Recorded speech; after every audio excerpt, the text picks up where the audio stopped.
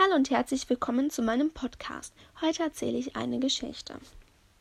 Ich war mit meiner besten Freundin im Herbst im Café. Dort durften wir ohne Sicherheitsabstand sitzen. So haben wir uns gefühlt wie vor Corona. So komplett ohne Einschränkung. Auf dem Weg zum Café tummelten sich wieder Menschenmengen und man musste sich wie sonst immer bis zum Café vorkämpfen. Dies aber war komisch, weil man so viele Menschen auf einem Fleck nicht mehr gewohnt war. Als wir an unserem gewohnten Straßencafé angekommen sind, haben wir uns reingesetzt, weil uns kalt war, weil es Herbst ist und die Temperaturen sehr, sehr niedrig sind.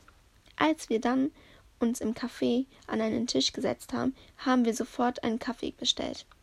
Da wir beide aber schon lange keinen Kaffee mehr im Café getrunken haben, schmeckt der für uns total komisch und es ist ungewohnt, ihn zu trinken. Aber trotzdem schmeckt der sehr lecker.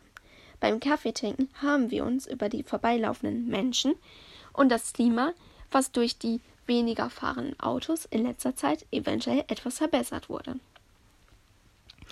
Die meisten Menschen machen alles wieder wie gewohnt. Ein paar Menschen verhalten sich immer noch wie während der Corona-Zeit, also tragen sie noch Mundschutz und halten den Sicherheitsabstand ein.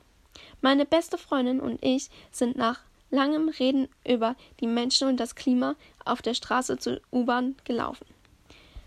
Auf dem Weg zur U-Bahn sind uns mehrere Dinge aufgefallen. Dass sich viele Menschen wieder normal verhalten, andere aber nicht.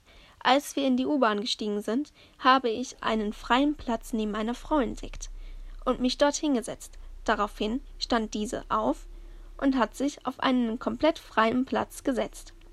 Da sieht man mal, dass es immer noch Menschen gibt, die sich verhalten wie vor ein paar Monaten. Als ich dann zu Hause war, habe ich mich gewundert, dass sich doch vieles noch nicht geändert hat.